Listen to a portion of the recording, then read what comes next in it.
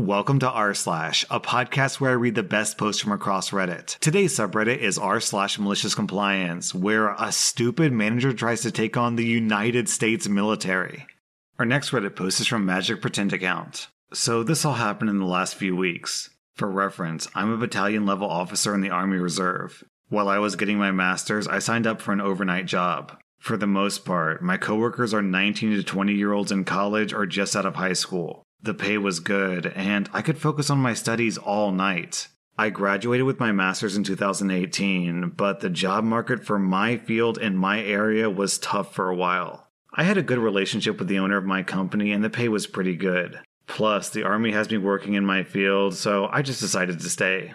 Fast forward to 6 months ago. I've been here for 4 years now. Every manager or supervisor has nothing but praise for me, and I've made zero mistakes that have cost the company any money or time. I got a new boss who's a good guy and flexible. He works with people to get the schedules they want. But over time, personal issues or something get to his head. I suspect that he doesn't like struggling to schedule around my military duties, but who knows? He starts calling me names, being condescending to me, or ranting at me every time he sees me. He keeps telling me he wants me to clean things up, but he's never able to quite articulate what he means, and my attempts never satisfy him. One time, he ranted at me for sweeping wrong. Another time for calling when nobody showed up to relieve me for an hour past my shift, and the guys on the schedule said they were told they didn't need to come in. When he does manage to give a specific instruction, he'll show up the next day and rant and yell that I didn't do what he asked me to before he asked me. Well, now my comfortable, well-paying job is no longer peaceful, and I have better things to do than listen to a man-child be angry at the world every day. So I hop on Indeed and apply for a couple of jobs in my field. By now, I have a master's and 6 years of experience working in my field in the Army. So I land some interviews, and within a few weeks I get an offer for double my salary. Soon after, before I quit my old job, my manager becomes enraged that a garbage can is dirty. I kid you not. He's honestly upset that a garbage can is dirty. I listen to him rant and name call and all that fun stuff, and the next day I roll my eyes and wash the garbage can. He responds by yelling at me some more because I didn't wash it before being told to. He called me names and threatened to fire me. So I shrugged and wrote up my 2-week notice and gave it to him the very next day. It turns out his threat was a bluff, and he is now very short-staffed, so he blew up again. Yawn. The next day, though, I noticed something very strange on our work app. My time off request that I had filed months ago for my upcoming military orders had been denied. Uh-oh. I laughed it off because obviously that's a misclick on his part, but nope. I come in for work again, and he very smugly informs me that I'll be working through the whole next week. I said, I have military obligations. I don't care. I denied your time off request. I have orders from the military. I can't be here. Nope, I denied it. You can't do that. Yes, I can. This is what you get for not respecting me and acting like a child. I'm denying your time off request, so figure it out. Oh my god. Can I have it in writing that you're denying me unpaid time off for military duty? Ladies and gentlemen, if I asked for something in writing, a smart man would stop and reconsider. A smart man actually would have realized well before talking to me that trying to tell an Army battalion that they can't have one of their captains because a 35-year-old civilian middle manager is being petty is a really dumb idea and is, in fact, illegal. But my boss is not a smart man. Maybe he once was, but he's now an angry, vengeful, petty man that, at this point, believes that he has won a mighty victory over his enemy. So, oh my god. So he puts it in writing and then walks off with a confident swagger, shouting over his shoulder, "Figure it out, if you insist." So after my shift, I wait for our main office to open and I call the company's owner for the first time since a new boss started. We have a friendly chat, and then I tell him that I'm calling just to warn him that his manager is trying to pick a fight with the United States Department of Defense. and that I wanted to call and let him know so I could get it resolved unofficially. The owner thanked me for calling him, assured me that of course I would have those days off, and he asked me what my perceptions were of my new boss. I gave him my opinion that he was once great, but he's turned into the most toxic, abusive person I've ever worked for. We wished each other well and then hung up. I don't know what happened next, but I suspect the owner politely and calmly informed the manager that small businesses do not like their managers picking fights with the federal government. Because when my new schedule came out, I had my drill days off, and my boss avoided me after that. I'm taking a vacation after my drill and then starting my new job as an expert in my field on Memorial Day. Meanwhile, my old manager will remain working there, being angry, frustrated, and stressed. I figured it out, boss man. Alright, so I am not a member of the US military, but I was really curious as to what would have happened if OP had gone to the military instead of his boss. After reading a few posts from other military people and doing some Googling, I found out this information. So there's this thing called USERRA, which stands for the Uniformed Services Employment and Reemployment Rights Act. And basically it outlines all the rights that enlisted people have when they're employed with the military, but also employed in civilian companies. So obviously, if your boss tries to say, we need you to work on Saturday, but the US military says we need you to work on Saturday, the US military wins. So on that note, I'm going to read this reply from Rusui. A business that doesn't comply with USERRA can be sued, as well as criminally charging individuals involved. And when the United States federal government leads a lawsuit, it's never going to be some trifling amount. And then Spuds McGee Johnson adds, years ago, the fine for USERRA to just open an investigation was like $10,000. So essentially what I'm reading is that a civilian employer can't stop someone from attending military drills, and they can't fire them for it either. And if they tried to, the full weight of the Department of Defense would come down on this employer immediately. Also, down in the comments, we have this story from Night Manager. There was this TV show about gate agents for Southwest Airlines and the fits that people would throw for various reasons. But one of my favorite scenes was an overbooking event. This gate attendant was telling this guy that she was bumping him from the flight, and he said, "You can't do that, but she cut him off. She then started arranging luggage transfers, who would fly where, getting him another flight, getting another family set up, and a couple of minutes of her ordering people around to do all this stuff. When she finally stopped, he pulled out some paperwork and again said, "No, you can't bump me because I'm military and I'm traveling under orders." I've never served, but apparently airlines can't legally bump you if you're traveling under orders. Her shoulder sagged, and she got on the radio and started undoing all the things she'd been doing and arranging everything to get him back on that flight. Our next Reddit post is from Ulfer. Most days, weather permitting, me and my dog will head to the local dog park at about the same time. Since we're usually there around the same time every day, I recognize most of the dogs and their parents. Fairly frequently, new friends show up and everyone gets to know each other. It's a good time.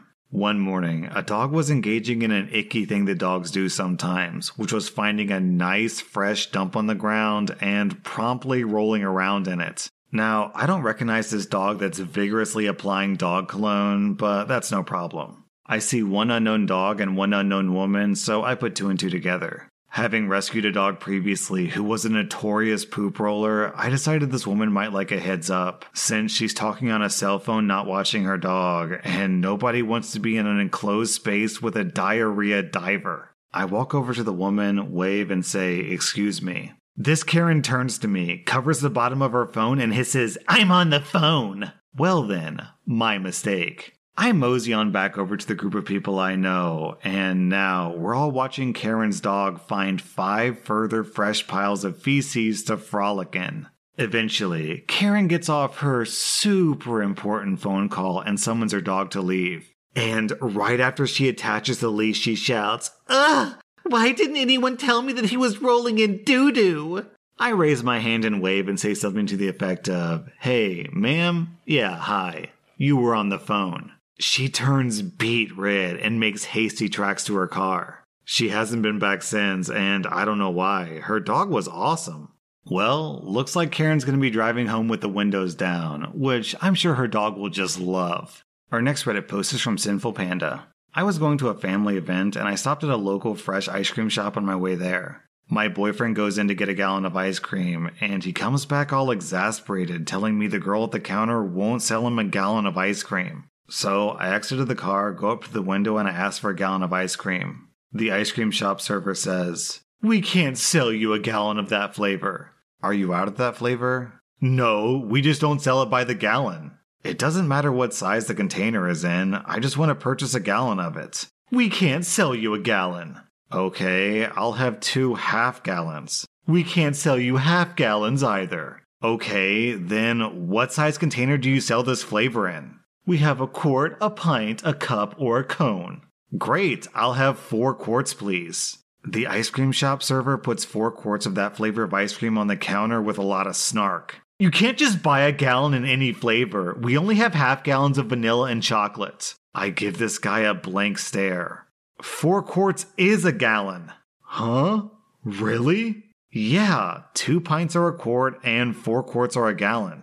Oh my god. Okay, so I'm a YouTuber, I own my own business, I own a podcast, and obviously I do a lot of research on what it takes to build a business, how to be a business owner, how to grow your business, things like that. And one of the best lessons that I've ever learned, which doesn't really apply to YouTube, but it does apply for businesses where you sell a product. It's always stuck with me is set up your business so that each customer can spend the most amount of money that they're willing to spend, right? If you set up your business so that the most that anyone can spend at your business is $5, then you'll only ever make $5 per customer. But if you set up your business so that there's a $5 option and a $20 option and a $100 option, then sure, most people will go with the $5 option. But if 1 or 2 people a day goes with a $100 option, then that one customer is worth the equivalent of 20 people who spend $5. So if you got people coming to your ice cream store and they say, "Hi, your ice cream is so good, I want to buy extra. I want to buy more than normal."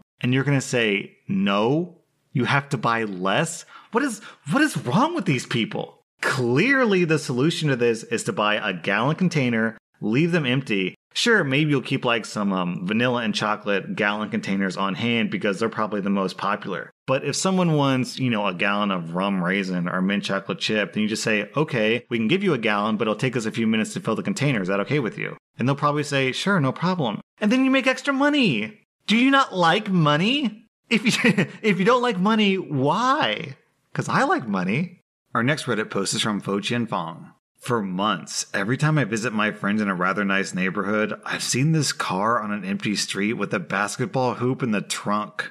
I mean, the basketball hoop is mounted in the trunk with the trunk lid removed and is standing vertically at regulation height. Yesterday, I finally asked my friend the story. Apparently, a local dad had put up a basketball hoop on the street so his kids could safely shoot some hoops since there was zero traffic on this road. At the end of this dead-end street is a fence bordering a trailer park. The man in the trailer on the other side of the fence reported it, and the cops had to get the dad to take it down. Annoyed that this guy was preventing his kids from playing basketball, the dad bought a car for a few $100s. And then he had a shop down the road weld the basketball hoop into the trunk. There aren't any parking rules for the street, except that a vehicle can't remain in one place for more than 14 days. So, every 14 days, the dad moves the car to the other side of the street. Many kids in the neighborhood now come to shoot hoops nightly. The cops have left a handful of towing notices about the car, but have since stopped responding to complaints about its presence. So, it seems the basketball car is here to stay. Alright, so OP includes pictures of the car in question, and for those of you who are listening and not watching, imagine this old sucky 4-door car and just the trunk has been ripped off of it so it's trunkless. And then just sticking up vertically out of this trunk is a regulation basketball hoop. So this father, man, I like to imagine that while his kids are playing basketball out on the street, this guy walks up to the fence next to the trailer park and it's just shooting the breeze with the guy who reported the basketball hoop originally. And he's like, "So, how you doing? Nice day to shoot some hoops, isn't it?" Right? Doesn't that seem like something that this guy would totally do? Our next Reddit post is from Goldor. So, my dad worked as a lifeguard in a condominium complex. They had a rule that nobody was allowed to enter the pool area without a pool pass that proved they lived there. Now, my dad would sometimes let people in without a pass. Not people he didn't know, of course, but people he knew had a pool pass and knew for certain lived in that complex. There were a few old people who were nearly always at the pool when my dad was on duty. They would always watch him and make sure that he wasn't letting people in without passes. They would always come up to him afterwards and say, "Why did you let them in without a pass? I should come in without my pass then." After a while, my dad got pretty tired of people nagging on him like this, so he decided to follow the rules word for word and not let a single person in without a pass. One day, one of those old people came in without their pass. They tried to just walk past my dad when he stopped them. My dad said, "Sorry, it's against the rules for me to let you in without a pool pass." Of course, this old person wouldn't just accept the irony and leave. Instead, they had to yell, scream, and make a scene. Even after trying the classics like, "I've lived here for 20 years. Do you know who I am?" And the obvious, "I want to speak to your manager." Even after all that, my dad wouldn't budge. They eventually calmed down and just left. This didn't stop people from nagging him, but they did get a healthy dose of malicious compliance. That was r/malicious compliance, and if you like this content, be sure to follow my podcast because I put out new Reddit podcast episodes every single day.